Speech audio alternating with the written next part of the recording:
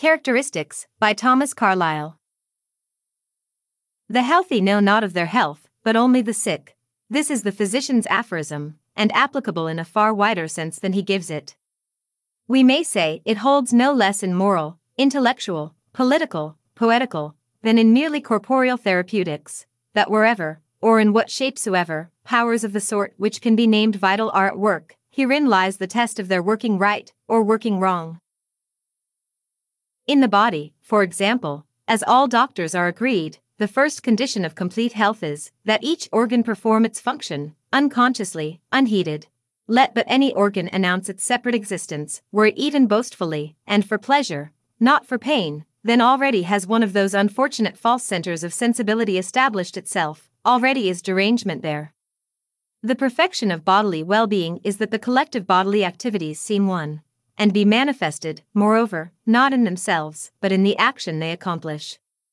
If a Dr. Kitchener boasts that his system is in high order, dietetic philosophy may indeed take credit, but the true petition was that countryman who answered that, for his part, he had no system. In fact, unity, agreement is always silent, or soft-voiced, it is only discord that loudly proclaims itself.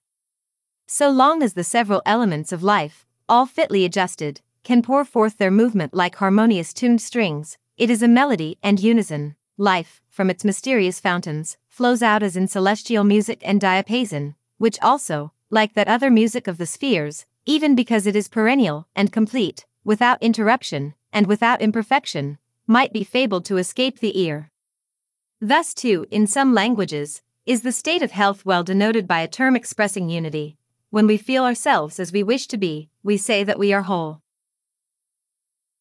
Few mortals, it is to be feared, are permanently blessed with that felicity of having no system. Nevertheless, most of us, looking back on young years, may remember seasons of a light, aerial translucency and elasticity and perfect freedom. The body had not yet become the prison house of the soul, but was its vehicle and implement, like a creature of the thought, and altogether pliant to its bidding. We knew not that we had limbs, we only lifted, hurled and leapt. Through eye and ear, and all avenues of sense, came clear unimpeded tidings from without, and from within issued clear victorious force. We stood as in the center of nature, giving and receiving, in harmony with it all, unlike Virgil's husbandman, too happy, because we did not know our blessedness. In those days, health and sickness were foreign traditions that did not concern us. Our whole being was as yet one, the whole man like an incorporated will. Such, were rest or ever successful labor the human lot, might our life continue to be, a pure, perpetual, unregarded music, a beam of perfect white light, rendering all things visible, but itself unseen, even because it was of that perfect whiteness, and no irregular obstruction had yet broken it into colors. The beginning of inquiry is disease, all science, if we consider well, as it must have originated in the feeling of something being wrong, so it is and continues to be but division, dismemberment, and partial healing of the wrong. Thus, as was of old written, the tree of knowledge springs from a root of evil, and bears fruits of good and evil. Had Adam remained in paradise, there had been no anatomy, and no metaphysics. But, alas, as the philosopher declares, life itself is a disease, a working incited by suffering, action from passion. The memory of that first state of freedom and paradisiac unconsciousness has faded away into an ideal poetic dream. We stand here too conscious of many things. With knowledge, the symptom of derangement, we must even do our best to restore a little order. Life is, in few instances, and at rare intervals, the diapason of a heavenly melody, oftenest the fierce jar of disruptions and convulsions, which, do what we will, there is no disregarding. Nevertheless, such is still the wish of nature on our behalf. In all vital action, her manifest purpose and effort is, that we should be unconscious of it, and like the peptic countryman, never know that we have a system. For, indeed, vital action everywhere is emphatically a means, not an end. Life is not given us for the mere sake of living, but always with an ulterior external aim. Neither is it on the process, on the means, but rather on the result, that nature, is any of her doings, is wont to entrust us with insight and volition. Boundless as is the domain of man, it is but a small fractional proportion of it that he rules with consciousness, and by forethought. What he can contrive, nay, what he can altogether know and comprehend, is essentially the mechanical, small, the great is ever, in one sense or other, the vital. It is essentially the mysterious, and only the surface of it can be understood. But nature, it might seem, strives, like a kind mother, to hide from us even this, that she is a mystery. She will have us rest on her beautiful and awful bosom as if it were a secure home, on the bottomless boundless deep, whereon all human things fearfully and wonderfully swim. She will have us walk and build, as if the film which supported us there, which any scratch of a bare bodkin will rend asunder, any sputter of a pistol shot instantaneously burn up, were no film, but a solid rock. Foundation. Forever in the neighborhood of an inevitable death, man can forget that he is born to die, of his life, which, strictly meditated, contains in it an immensity and an eternity, he can conceive lightly, as of a simple implement wherewith to do day labor and earn wages. So cunningly does nature, the mother of all highest art, which only apes her from afar, body forth the finite from the infinite, and guide man safe on his wondrous path, not more by endowing him with vision than, at the right place, with blindness. Under all her works, chiefly under her noblest work, life, lies a basis of darkness, which she benignantly conceals. In life too, the roots and inward circulations which stretch down fearfully to the regions of death and night, shall not hint of their existence, and only the fair stem with its leaves and flowers, shone on by the fair sun, shall disclose itself, and joyfully grow. However, without venturing into the abstruse, or too eagerly asking why and how, in things where our answer must needs prove, in great part, an echo of the question, let us be content to remark farther, in the merely historical way, how that aphorism of the bodily physician holds good in quite other departments. Of the soul, with her activities, we shall find it no less true than of the body. Nay, cry the spiritualists, is not that very division of the unity, man, into a dualism of soul and body, itself the symptom of disease, as, perhaps, your frightful theory of materialism, of his being but a body, and therefore, at least, once more a unity, may be the paroxysm which was critical, and the beginning of cure. But omitting this, we observe, with confidence enough, that the truly strong mind, view it as intellect, as morality, or under any other aspect, is nowise the mind acquainted with its strength, that here as before the sign of health is unconsciousness. In our inward, as in our outward world, what is mechanical lies open to us, not what is dynamical, and has vitality. Of our thinking, we might say, it is but the mere upper surface that we shape into articulate thoughts. Underneath the region of argument and conscious discourse, lies the region of meditation. Here, in its quiet mysterious depths, dwells what vital force is in us. Here, if aught is to be created, and not merely manufactured and communicated, must the work go on. Manufacture is intelligible, but trivial. Creation is great, and cannot be understood.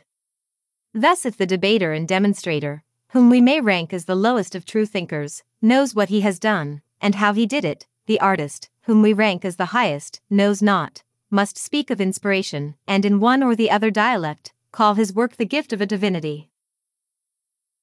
But on the whole, genius is ever a secret to itself. Of this old truth we have, on all sides, daily evidence.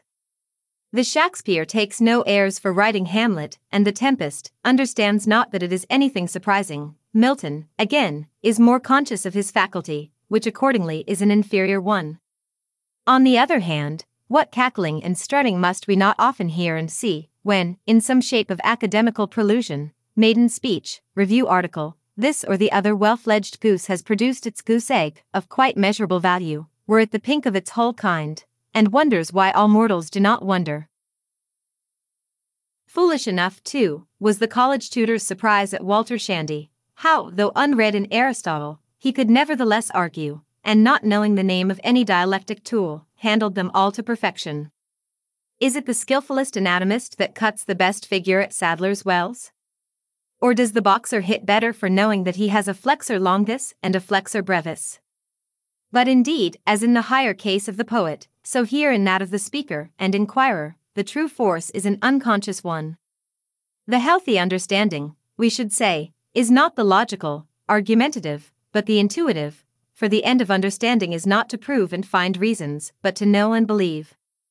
Of logic, and its limits, and uses and abuses, there were much to be said and examined. One fact, however, which chiefly concerns us here, has long been familiar, that the man of logic and the man of insight, the reasoner and the discoverer, or even knower, are quite separable, indeed, for most part, quite separate characters.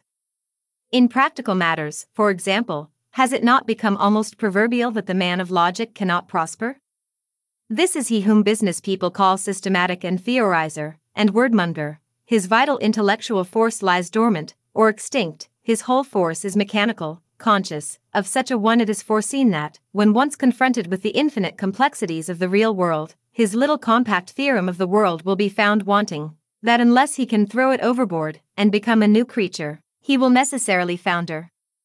Nay, in mere speculation itself, the most ineffectual of all characters, generally speaking, is your dialectic man-at-arms, were he armed cap a pie and syllogistic mail of proof, and perfect master of logic fence, how little does it avail him?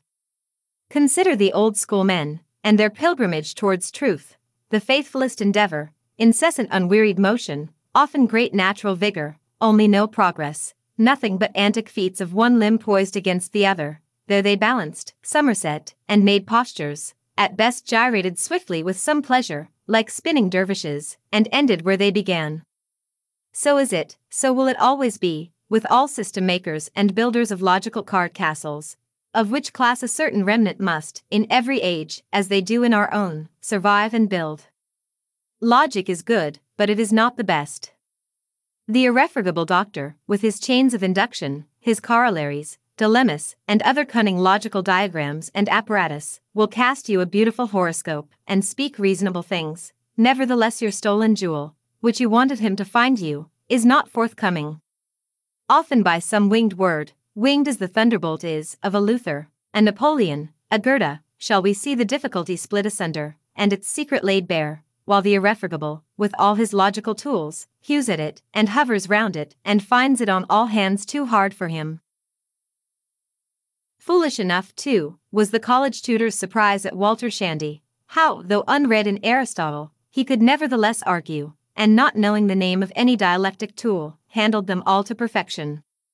Is it the skillfulest anatomist that cuts the best figure at Sadler's Wells? Or does the boxer hit better for knowing that he has a flexor longus and a flexor brevis? But indeed, as in the higher case of the poet, so here in that of the speaker and inquirer, the true force is an unconscious one. The healthy understanding, we should say, is not the logical, argumentative, but the intuitive, for the end of understanding is not to prove and find reasons, but to know and believe. Of logic, and its limits, and uses and abuses, there were much to be said and examined. One fact, however, which chiefly concerns us here, has long been familiar, that the man of logic and the man of insight, the reasoner and the discoverer, or even knower, are quite separable, indeed, for most part, quite separate characters. In practical matters, for example, has it not become almost proverbial that the man of logic cannot prosper? This is he whom business people call systematic and theorizer, and wordmonger. His vital intellectual force lies dormant, or extinct, his whole force is mechanical, conscious. Of such a one it is foreseen that, when once confronted with the infinite complexities of the real world, his little compact theorem of the world will be found wanting, that unless he can throw it overboard, and become a new creature, he will necessarily founder. Nay, in mere speculation itself, the most ineffectual of all characters, generally speaking, is your dialectic man-at-arms, were he armed cap a pie and syllogistic mail of proof, and perfect master of logic fence, how little does it avail him? Consider the old school men, and their pilgrimage towards truth, the faithfulest endeavor, incessant unwearied motion, often great natural vigor, only no progress, nothing but antic feats of one limb poised against the other, there they balanced, somerset, and made postures, at best gyrated swiftly with some pleasure, like spinning dervishes, and ended where they began. So is it, so will it always be, with all system makers and builders of logical card castles, of which class a certain remnant must, in every age, as they do in our own, survive and build. Logic is good, but it is not the best. The irrefragable doctor, with his chains of induction, his corollaries, dilemmas, and other cunning logical diagrams and apparatus, will cast you a beautiful horoscope, and speak reasonable things. Nevertheless your stolen jewel, which you wanted him to find you, is not forthcoming. Often by some winged word, winged as the thunderbolt is, of a Luther, a Napoleon, a Goethe, shall we see the difficulty split asunder, and its secret laid bare, while the irrefragable, with all his logical tools, hews at it, and hovers round it, and finds it on all hands too hard for him. Again, in the difference between oratory and rhetoric, as indeed everywhere in that superiority of what is called the natural over the artificial, we find a similar illustration. The orator persuades and carries all with him, he knows not how. The rhetorician can prove that he ought to have persuaded and carried all with him. The one is in a state of healthy unconsciousness, as if he had no system. The other, in virtue of regimen and dietetic punctuality, feels at best that his system is in high order. So stands it, in short, with all the forms of intellect, whether as directed to the finding of truth, or to the fit imparting thereof, to poetry, to eloquence, to depth of insight, which is the basis of both these. Always the characteristic of right performance is a certain spontaneity, an unconsciousness. The healthy know not of their health, but only the sick. So that the old precept of the critic, as crabbed as it looked to his ambitious disciple, might contain in it a most fundamental truth, applicable to us all, and in much else than literature. Whenever you have written any sentence that looks particularly excellent, be sure to blot it out. In like manner, under milder phraseology, and with a meaning purposely much wider, a living thinker has taught us, of the wrong we are always conscious, of the right never. But if such is the law with regard to speculation, and the intellectual power of man, much more is it with regard to conduct, and the power, manifested chiefly therein, which we name moral. Let not thy left hand know what thy right hand doeth. Whisper not to thy own heart, how worthy is this action, for then it is already becoming worthless. The good man is he who works continually in well-doing, to whom well-doing is as his natural existence, awakening no astonishment, requiring no commentary, but there, like a thing of course, and as if it could not but be so. Self-contemplation, on the other hand, is infallibly the symptom of disease, be it, or be it not the sign of cure. An unhealthy virtue is one that consumes itself to leanness in repenting and anxiety, or, still worse, that inflates itself into dropsical boastfulness and vainglory. Either way, there is a self-seeking, an unprofitable looking behind us to measure the way we have made, whereas the sole concern is to walk continually forward, and make more way. If in any sphere of man's life, then in the moral sphere, as the inmost and most vital of all, it is good that there be wholeness, that there be unconsciousness, which is the evidence of this. Let the free, reasonable will, which dwells in us, as in our Holy of Holies, be indeed free, and obeyed like a divinity, as is its right, and its effort. The perfect obedience will be the silent one. Such perhaps were the sense of that maxim, enunciating, as is usual, but the half of a truth. To say that we have a clear conscience, is to utter a solecism. Had we never sinned, we should have had no conscience. Were defeat unknown, neither would victory be celebrated by songs of triumph. This, true enough, is an ideal, impossible state of being, yet ever the goal towards which our actual state of being strives, which it is the more perfect the nearer it can approach. Nor in our actual world, where labor must often prove ineffectual, and thus in all senses light alternate with darkness, and the nature of an ideal morality be much modified, is the case, thus far, materially different. It is a fact which escapes no one, that, generally speaking, whoso is acquainted with his worth has but a little stock to cultivate acquaintance with. Above all, the public acknowledgement of such acquaintance, indicating that it has reached quite an intimate footing, bodes ill. Already, to the popular judgment, he who talks much about virtue in the abstract, begins to be suspect. It is shrewdly guessed that where there is great preaching, there will be little almsgiving. Or again, on a wider scale, we can remark that ages of heroism are not ages of moral philosophy. Virtue, when it can be philosophized of, has become aware of itself, is sickly and beginning to decline. A spontaneous, habitual, all-pervading spirit of chivalrous valor shrinks together, and perks itself up into shriveled points of honor. Humane courtesy and nobleness of mind dwindle into punctilious politeness, avoiding meats, paying tithe of mint and anise, neglecting the weightier matters of the law. Goodness, which was a rule to itself, must now appeal to precept, and seek strength from sanctions. The free will no longer reigns unquestioned and by divine right, but like a mere earthly sovereign, by expediency, by rewards and punishments, or rather, let us say, the free will, so far as may be, has abdicated and withdrawn into the dark, and a spectral nightmare of a necessity usurps its throne. For now that mysterious self-impulse of the whole man, heaven-inspired, and in all senses partaking of the infinite, being captiously questioned in a finite dialect, and answering, as it needs must, by silence, is conceived as non-extant, and only the outward mechanism of it remains acknowledged. Of volition, except as the synonym of desire, we hear nothing. Of motives, without any mover, more than enough. So too, when the generous affections have become well-nigh paralytic, we have the reign of sentimentality. The greatness, the profitableness, at any rate the extremely ornamental nature of high feeling, and the luxury of doing good, charity, love, self-forgetfulness, devotedness, and all manner of godlike magnanimity, are everywhere insisted on, and pressingly inculcated in speech and writing, in prose and verse. Socinian preachers proclaim benevolence to all the four winds, and have truth engraved on their watch seals, unhappily with little or no effect.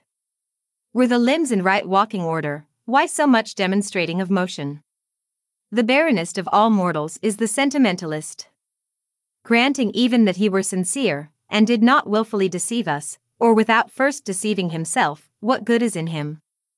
Does he not lie there as a perpetual lesson of despair, and type of bedrid valetudinarian impotence?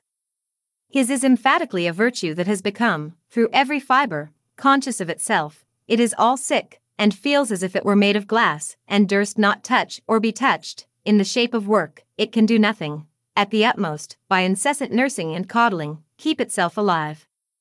As the last stage of all, when virtue, properly so called, has ceased to be practiced, and become extinct, and a mere remembrance, we have the era of sophists, descanting of its existence, proving it, denying it, mechanically accounting for it, as dissectors and demonstrators cannot operate till once the body be dead.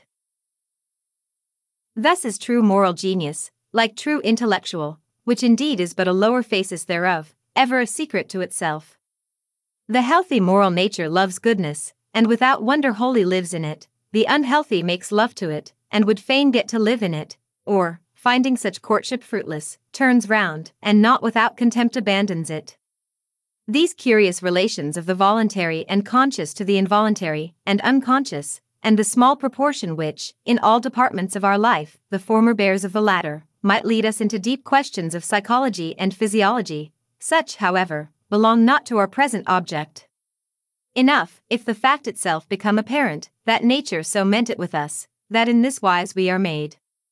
We may now say, that view man's individual existence under what aspect we will, under the highest spiritual, as under the merely animal aspect, everywhere the grand vital energy, while in its sound state, is an unseen unconscious one, or, in the words of our old aphorism, the healthy know not of their health, but only the sick.